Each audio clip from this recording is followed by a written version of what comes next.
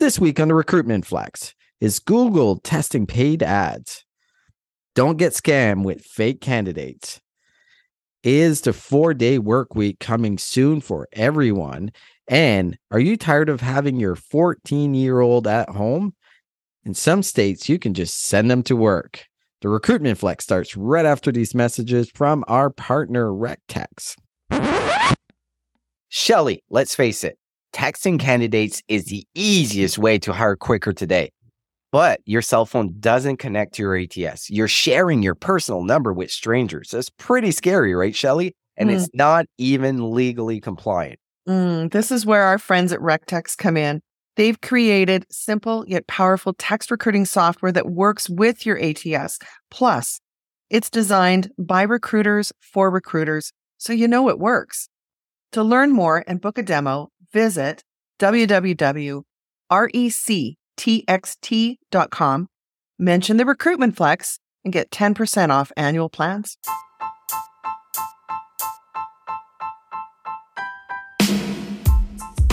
Welcome to the Recruitment Flex with Serge and Shelly. I'm Serge. And I'm Shelly, and we talk all things recruitment starting right now. Bonjour and welcome to the Recruitment Flex. I'm Serge, and as always, joined by my lovely co-host, Shelly Billinghurst. Shelly, how are you? I'm good. I'm good, Serge. So is this going to be a regular thing now that you open the show with your very charming French bonjour? It is. It's now become a standard of the show. It's good. Let's keep it. I know we don't actually script these things, but I really am loving opening the show with the bonjour. Well, I've been trying to figure out for almost 3 years what a good opening is, and bonjour is very natural to me. So why not? It gives us that distinct flavor. It's like the Howard Stern "Hey Now," which didn't work out for us at all. I like this way better. It does feel more like us, or it feels like you for sure. Yes. So there's a lot going on, Shelly, but I was curious. Have you been watching The Last of Us on HBO? So I started watching it. I think I've watched the first 2 episodes and I thought it was okay. I mean, I was a big Walking Dead fan.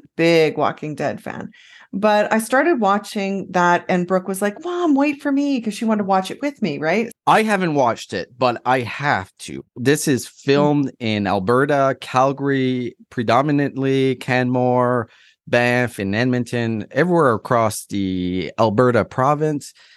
And it's the biggest show on TV right now from everything I'm reading. I don't like The Walking Dead, so I don't know if I'm going to like this or not. Yeah.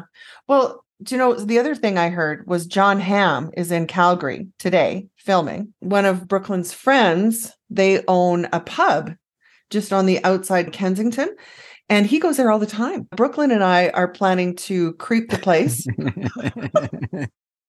because I'm convinced he's my next husband.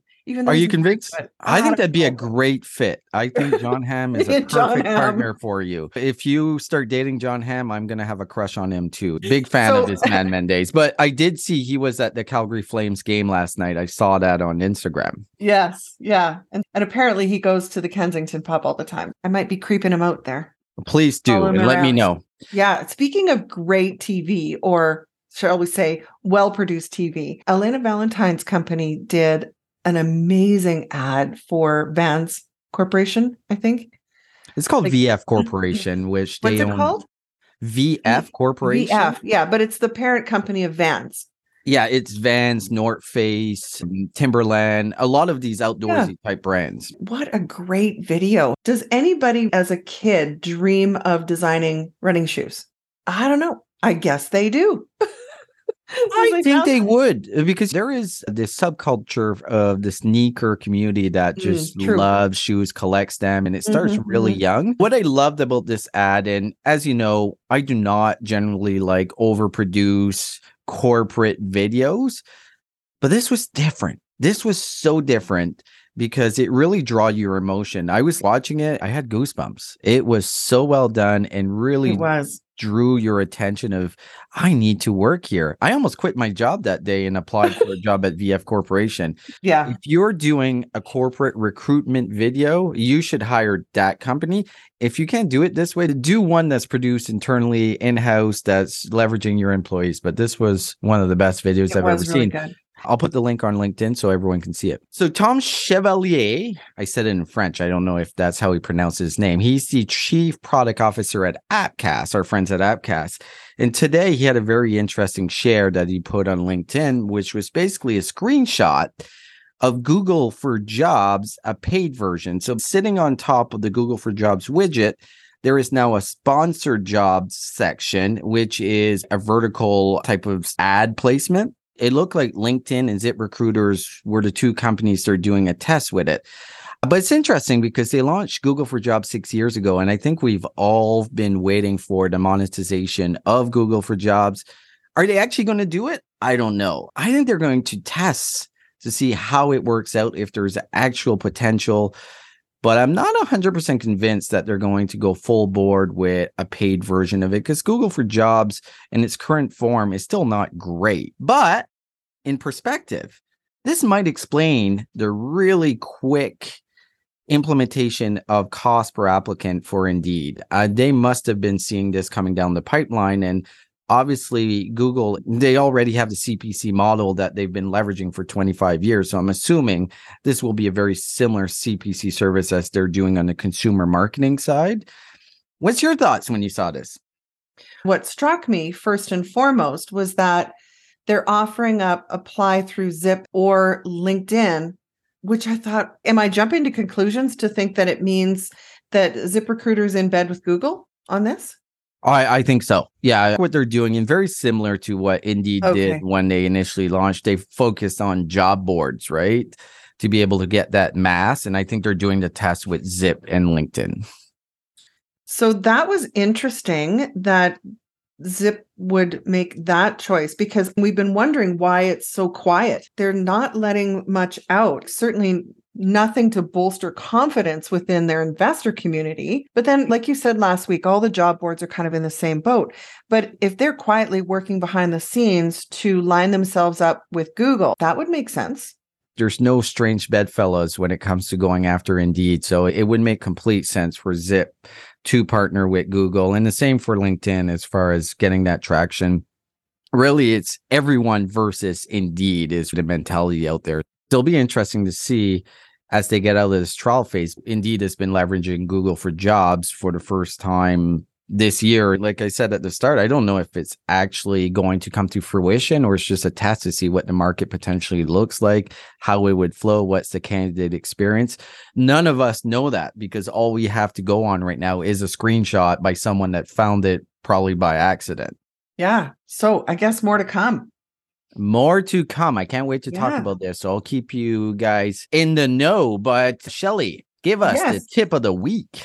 Yeah, we've talked a few times throughout the years about scammers, fake job ads, or fake candidates. But there was an article on SHRM this week that I guess maybe I don't have a criminal mind that kind of explained it to me for the first time, where these scammers will spoof your employer brand, serve you a job, and get the job seeker to apply for the job. But what they're after is your personal private information. Which they then use for illegal purposes of applying for jobs using your personal information. So I never made that connection before. This SHRM article talked about how to spot a fake job applicant, but I think it's equally important that job seekers also stay vigilant on what looks like a job posting, but isn't.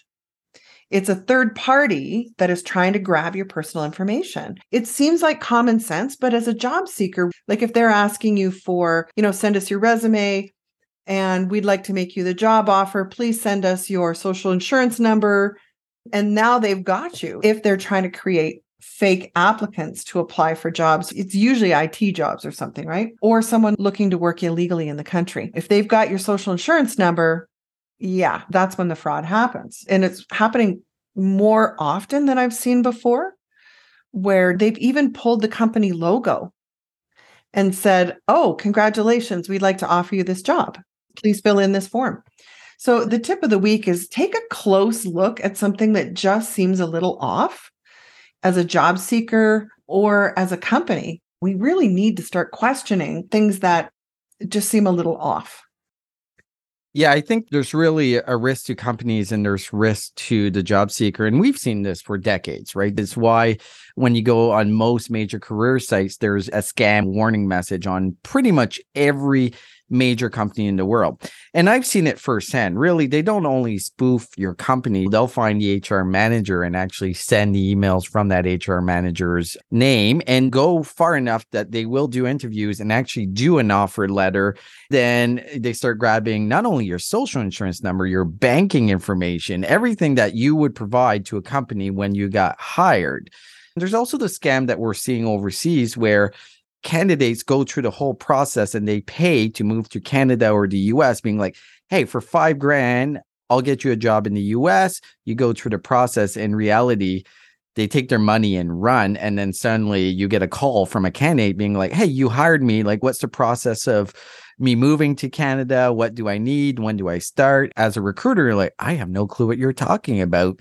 Then when you start digging into, you find a lot more. So for companies, one of the things, and I see this in the job board space all the time, is fake candidates. There is what I call bot farms and scam farms. Usually it's in the Middle East that I've seen it the most. They're basically sending thousands of candidates. And if you start opening the candidates, sometimes it's a blank resume or the resumes are exactly the same and there's a few things changed. As a company, definitely, if you start seeing a trend of applicants coming from a particular area, I'm pretty sure it's a scam. Be aware of that. So I know this article did reference a specific situation where the State Department and FBI described North Korean workers impersonating non-North Korean nationals to gain employment in IT departments worldwide. And the advisory said the North Korean government has been deploying these workers to sell stolen data, provide support for cyber attacks, and assist in the funding and procurement of weapons of mass destruction. Okay, that escalated quickly. There's a little more to this. Well, you got to figure out a way how to make money if you're a closed society, right? So, oh my God. Yeah. Okay, so this is way bigger than you and me. It is way bigger, but I think the message is be very wary. There is a ton of job scams out there, unfortunately. Mm-hmm. But I do want to jump into the recruitment insight. And our first topic is one that we haven't talked about in a long time, and that is the 4-day work week. And the reason I want to talk about it is there's been a recent study that's made its rounds around the community. And let me give you some of the highlights. It's a 4-day week global, which is the organization, ran a study of 61 UK companies who moved to a 4-day, 32-hour work week, paid the same. The employee results weren't a surprise to anyone. Better sleep, less stress, better mental health, less resignation. But here is the shock, is revenue rose 35% at these companies on average. And 56 of those companies said, we're doing this forever. So the 35% additional revenue is a little bit like iffy in my mind, but the key point here is 56 out of the 61 companies said, we're sticking with this. This works for us. What's your first initial thoughts? My first thought was, who decided that 40 hours was what we had to go by? You know what I mean? If you can get as much productivity done in 32 hours, who says you got to work the extra 8? Like 32 hours a week may not be 4 days a week. It may be 5 days a week, but shorter days. You know, when you look around the world in different cultures, look at Italian, French, even German culture. I think it's unique to North America that we demand 40 hours. It doesn't surprise me because this was 61 UK-based companies. Yeah. And I think the big part of this is the fact that they went to 32-hour work week and their pay stayed the same. Yeah. There's an incentive, even from a personal perspective, that my pay was not reduced, but my hours were. So I have more opportunity to be productive and I'm actually making more money if you work back mathematically, right? doesn't surprise me if people are getting the same amount of work done in 32 hours. What that meant is that they were screwing the pooch for the other 8. Well, I think that happens for human behavior in a tight timeline of getting things done. And this is why it's so important to manage by deliverables and not the hours worked. There's always been wasted hours, both in the office environment and at the home environment. I can see this working. I can see this as a viable option. I think what we might start seeing is those companies that can't compete with the larger firms as far as brand recognition, salary, benefits. This is a massive competitive advantage if you can execute on it. Yeah. And do you know who does this already? If you look at how many hours per week somebody who works at, say, University of Calgary or City of Calgary, I do believe, and please listeners, correct me if this has changed, but they have shorter work days and they don't work 40 hours a week, but their pay remains the same. That is really how they attract people, is because it's time or money, right? If you know you can essentially get your job done in 32 hours or leave every day at 3:30 and not battle rush hour traffic every day, that's an attractive factor for a lot of people. Yeah, if I look at it, I'd be way more attracted to the 4-day work week than shorter work days. Because if you're going to commute in and it takes you an hour each way, coming in for 5 hours seems kind of a waste of time for everyone. But the only caveat here is this study was done by an organization called 4-Day Week Global. So I'm pretty sure they have a vested agenda of what they want. But on the flip side of it, I think there's enough data to show that there was value when 56 of the 61 companies decided to go with it. I think we should be testing here in Canada. I think it is a practice already in some of the larger firms. I think government and not-for-profit, that is their way of competing. And I loved his closing line. He says, I promise you one thing. If business magnates of the 1900s had data to show them they'd be richer by working people less, they would have done it. Exactly. That LinkedIn post was done by James Hornick, basically recapped the whole study. Great job on it.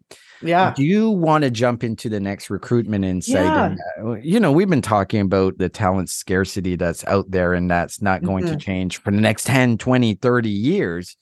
Well, at least the next 10, for sure. I 100% agree. But you know what they're doing in the US? So instead of paying adults more, which there's actually a ton of research in the States that want to do this, if they were paying adults more, they would have no issues filling those roles. What they're trying to do is letting companies hire kids as young as 14 to fill the labor shortage. So let me read a little bit. Republicans in some states are proposing exceptions to child labor regulations. That's because the labor shortage has impacted industries like meatpacking and construction. Research shows that these industries could attract adult workers if they increase their pay and benefit. This is primarily happening in Iowa and Minnesota. Isn't the job board doctor from, is it Idaho or is it Iowa? I get them confused. There's two different places. That's okay. I know they are, but where is he from? I think he's in the potato state of Iowa. Oh, no, that's Idaho is the potato state, isn't it? I don't know. Anyways, sorry, Jeff, if you're listening. We all failed. Yeah, we failed. We all failed. Well, no, it's not just them, because there was a U.S. Department of Labor news release that talked about one of the U.S.'s largest food safety sanitation services providers. They were hit with $1.5 million in penalties, which equated to $15,000 for each minor aged employee. And this was like a meatpacking plant. They had 13 meat processing facilities in 8 states and employing over 102 children from age 13 to 17 in hazardous occupations, including working the overnight shift. This is bad. Like when you've got 13 to 17-year-old kids running razor sharp saws and meat processing equipment in an overnight shift. Oh my God, what were they thinking? Well, so I didn't read that, but I'm assuming they did this illegally, right? Because the law has not been passed to allow these minors to be working in those types of operations. What I'm reading here is, so lawmakers in Iowa and Minnesota have introduced legislation in last month proposing exceptions to child labor regulations in their respective states. So Minnesota lost 90,000 workers during the pandemic, and Iowa was 75,000. So this is their solution. Let's just get Shelley, can you imagine a 13, 14-year-old working in a meat packing plant? Like, what the fuck? In an attempt to save money? What's the penalty? Do you think a $1.5 million penalty and some public shaming is really going to have an impact? What's that to them? Imagine what they saved. Well, my question not only in here, wages. My question is, which parents are allowing their 14-year-old kid to go work in a meatpacking plant? Am I just privileged to think that I would never allow my kids to ever do that in that type of environment? No, of course we wouldn't. However, if you're looking at a family whose maybe total income is well below poverty, then hell yes, those kids are going to get out and work, or the family doesn't eat. There's a pretty sizable percentage of the population that does live below poverty, that if you can send your kid out where nobody's going to see them, 14 years old, to go work the night shift at the meatpacking plant, then you'll do it. And when you think about it, a lot of families, it would be horrible, but faced with no alternative, it's that or starve. You might be living below the poverty line, but you go work at the meatpacking plant and work 2 shifts. Then some people would say, well, when I was young, I worked at 14. Yeah, you worked at 14. You either worked on the family farm or as a babysitter or a summer camp counselor. Yeah. Those are the type of jobs that we worked when we were 14. We didn't work in a meat packing plant. Oh my God. I know. We're in a bubble though, Serge. If you look at the economy as a whole and society as a whole, this Business Insider article talked about the fact that they're doing it because of a worker shortage, that they're changing the law for hiring children because of a worker shortage. No, but the thing is too, the data is very clear in those states that if they paid more, they would have the people working. That is the biggest challenge. It's proven that, hey, if you paid a living wage, you would have no problem finding enough people to fill those roles. So instead of paying $3-4 extra an hour, they rather get people working at 14. And this is where it gets really ugly to me, is they're giving them the ability in this legislation, if it goes through, that if anything happens to the kid, they can't sue. If there's an accident, that kid gets his arm cut off, there's no liability to the employer, which is even more insane. Anyways, I need to move away from this because it's crazy. It's upsetting. Yeah, it is upsetting for sure. Are you familiar with the term internal mobility? It's like a big topic in HR right now. Like, what do you do to develop people that currently work for you? Do you offer any sort of career progression? Do you have to stay in the role you were hired in, and that's where you stay, and that's the job you do until you retire? Solving talent within your own organization, and again, tied right back to labor shortage, or just not enough workers with the type of skills your organization needs.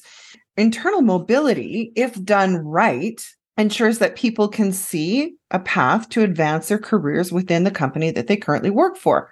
This study said so many companies just fail at this. But if you happen to be working for a company that does this well, that is, people can see that there is other roles, new things that I can learn, there's a career path, there's an advancement.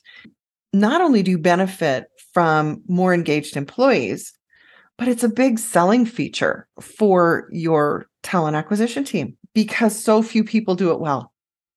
And one of the reasons people will leave where they are now is because they don't see a future. This, I think, is probably one of the best tools to use to attract people.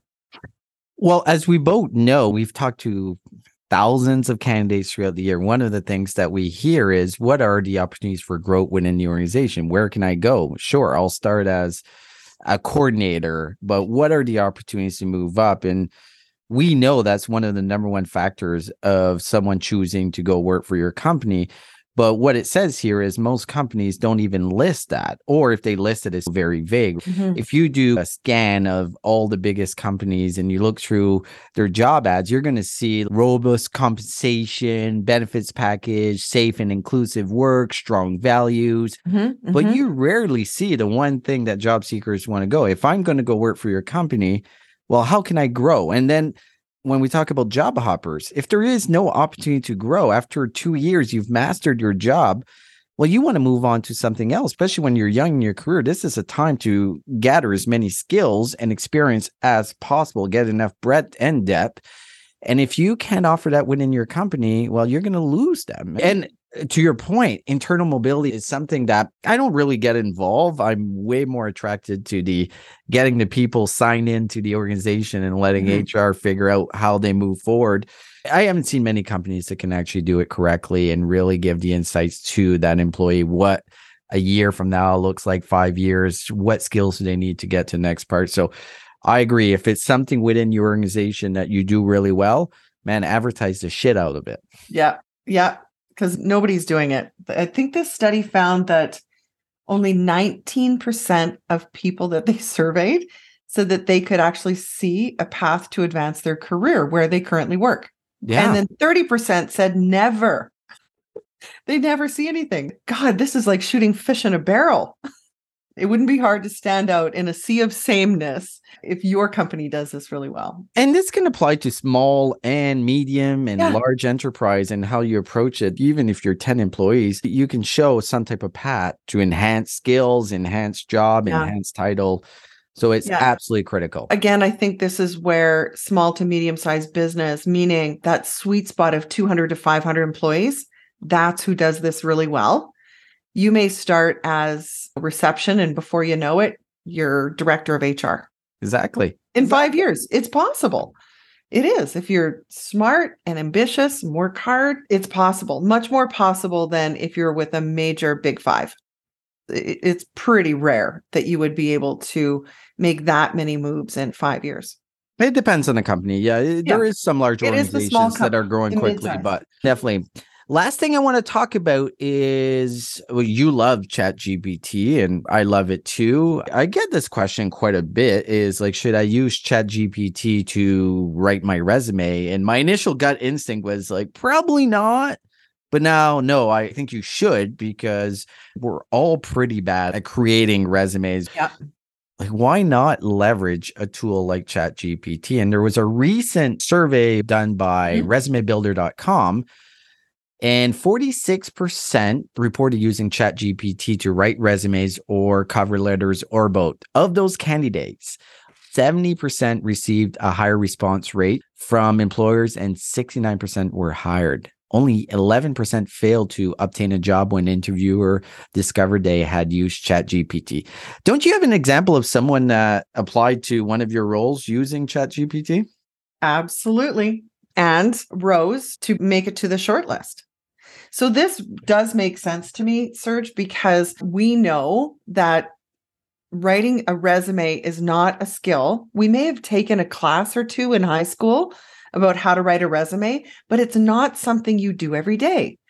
Like, how often would you write a resume in your whole career? Well, if you change jobs 3 times in 20 years, why would you expect somebody to be good at it? Bonus points for using ChatGPT, because first of all, they understand that this is a new tool. It shows that they're being resourceful. It shows that this is somebody who's adaptable. And what we don't want is for you to send us a resume that's 20 pages long that lists every single thing you did.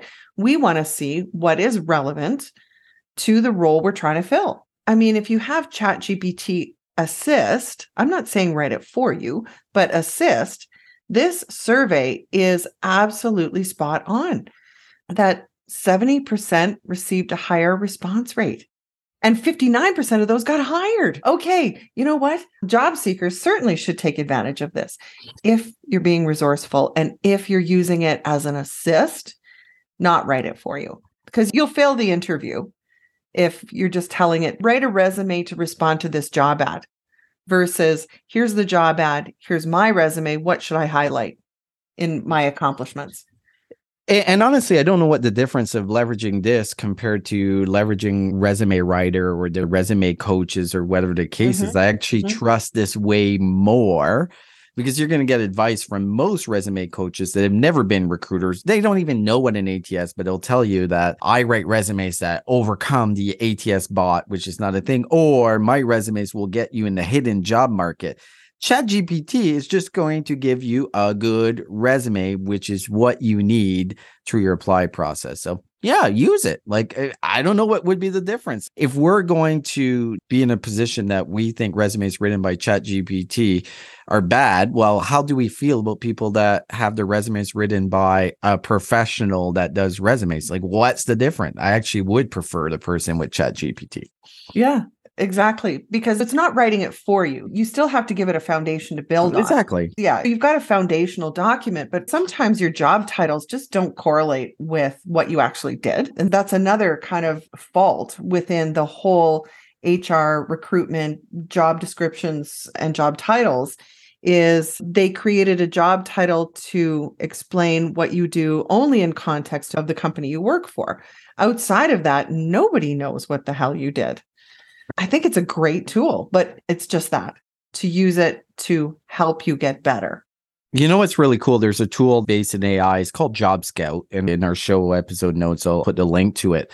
But basically what it does is you can take all your jobs with either the job description or the LinkedIn link and load in your resume. And it's going to do two things. It's going to track all the jobs you've applied to, right? Which is actually really nice if you're applying to a lot of jobs. But it will take the job description and your resume and show the skills that you're lacking for that particular job and how you could potentially highlight other skills, both on your resume and your cover letter. So as a job seeker, that's a fantastic tool to leverage. Knowing, okay, I'm missing these skills from the resume. Do I have them? Because you don't list every skill, but say they're asking something specifically that's kind of nuanced and you haven't put in a resume. Well, this is an opportunity to add it. So there is tons of tools that are coming out that are going to help job seekers, which I think is great for us because I hate going through shitty resumes. And sometimes I feel guilty because the resume is bad, but I'm like, I think they could be good. So I still will reach out to them. But if all the resumes were good, it would actually help me. I wouldn't be biased against someone writing a bad resume and thinking, well, they must be shit at their job. Yeah, I think it's a great idea. I think bonus points. Bonus point. Fantastic. Shelley. Serge, are we done? Yeah, we're done. We're done. Okay. It's almost spring. Things are going to start melting. We're going to get sun, nice days, hopefully soon. Yeah. Do you know, I find March a torturous month just in this part of the country, because if you even go out to Vancouver in March, it's green, it's beautiful, things are coming back to life. But in this particular part of the country, March is still a very depressing month. April is when I start to feel like, oh, okay, there's hope. Not everything is still dead and brown from the winter. So no, March for me is the month I want to go live somewhere else. Well, that's a very depressing take, Shelley. I was pretty excited about March and April, but now I'm like, oh, but the snow is melting. We'll start seeing green. I like it. So, Shelley, enjoy your weekend, and we'll talk soon. Thank you, Serge. Bye now.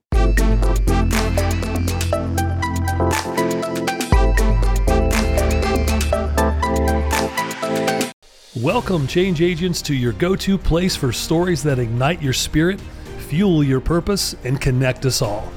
We believe in the incredible power of the human spirit, its boundless resilience, and the inspiration it brings to our lives. On the Driving Change podcast, we'll journey together through the extraordinary yet very relatable experiences of some of the most amazing people on earth. Our mission? That through these stories, we might just spark change within you and awaken a newfound motivation to harness your unique gifts to make a real difference in the world. So get ready to be inspired and join us on this incredible adventure. You can find the Driving Change podcast on Apple Podcasts, Spotify, iHeartRadio, or wherever you love listening to your favorite podcasts.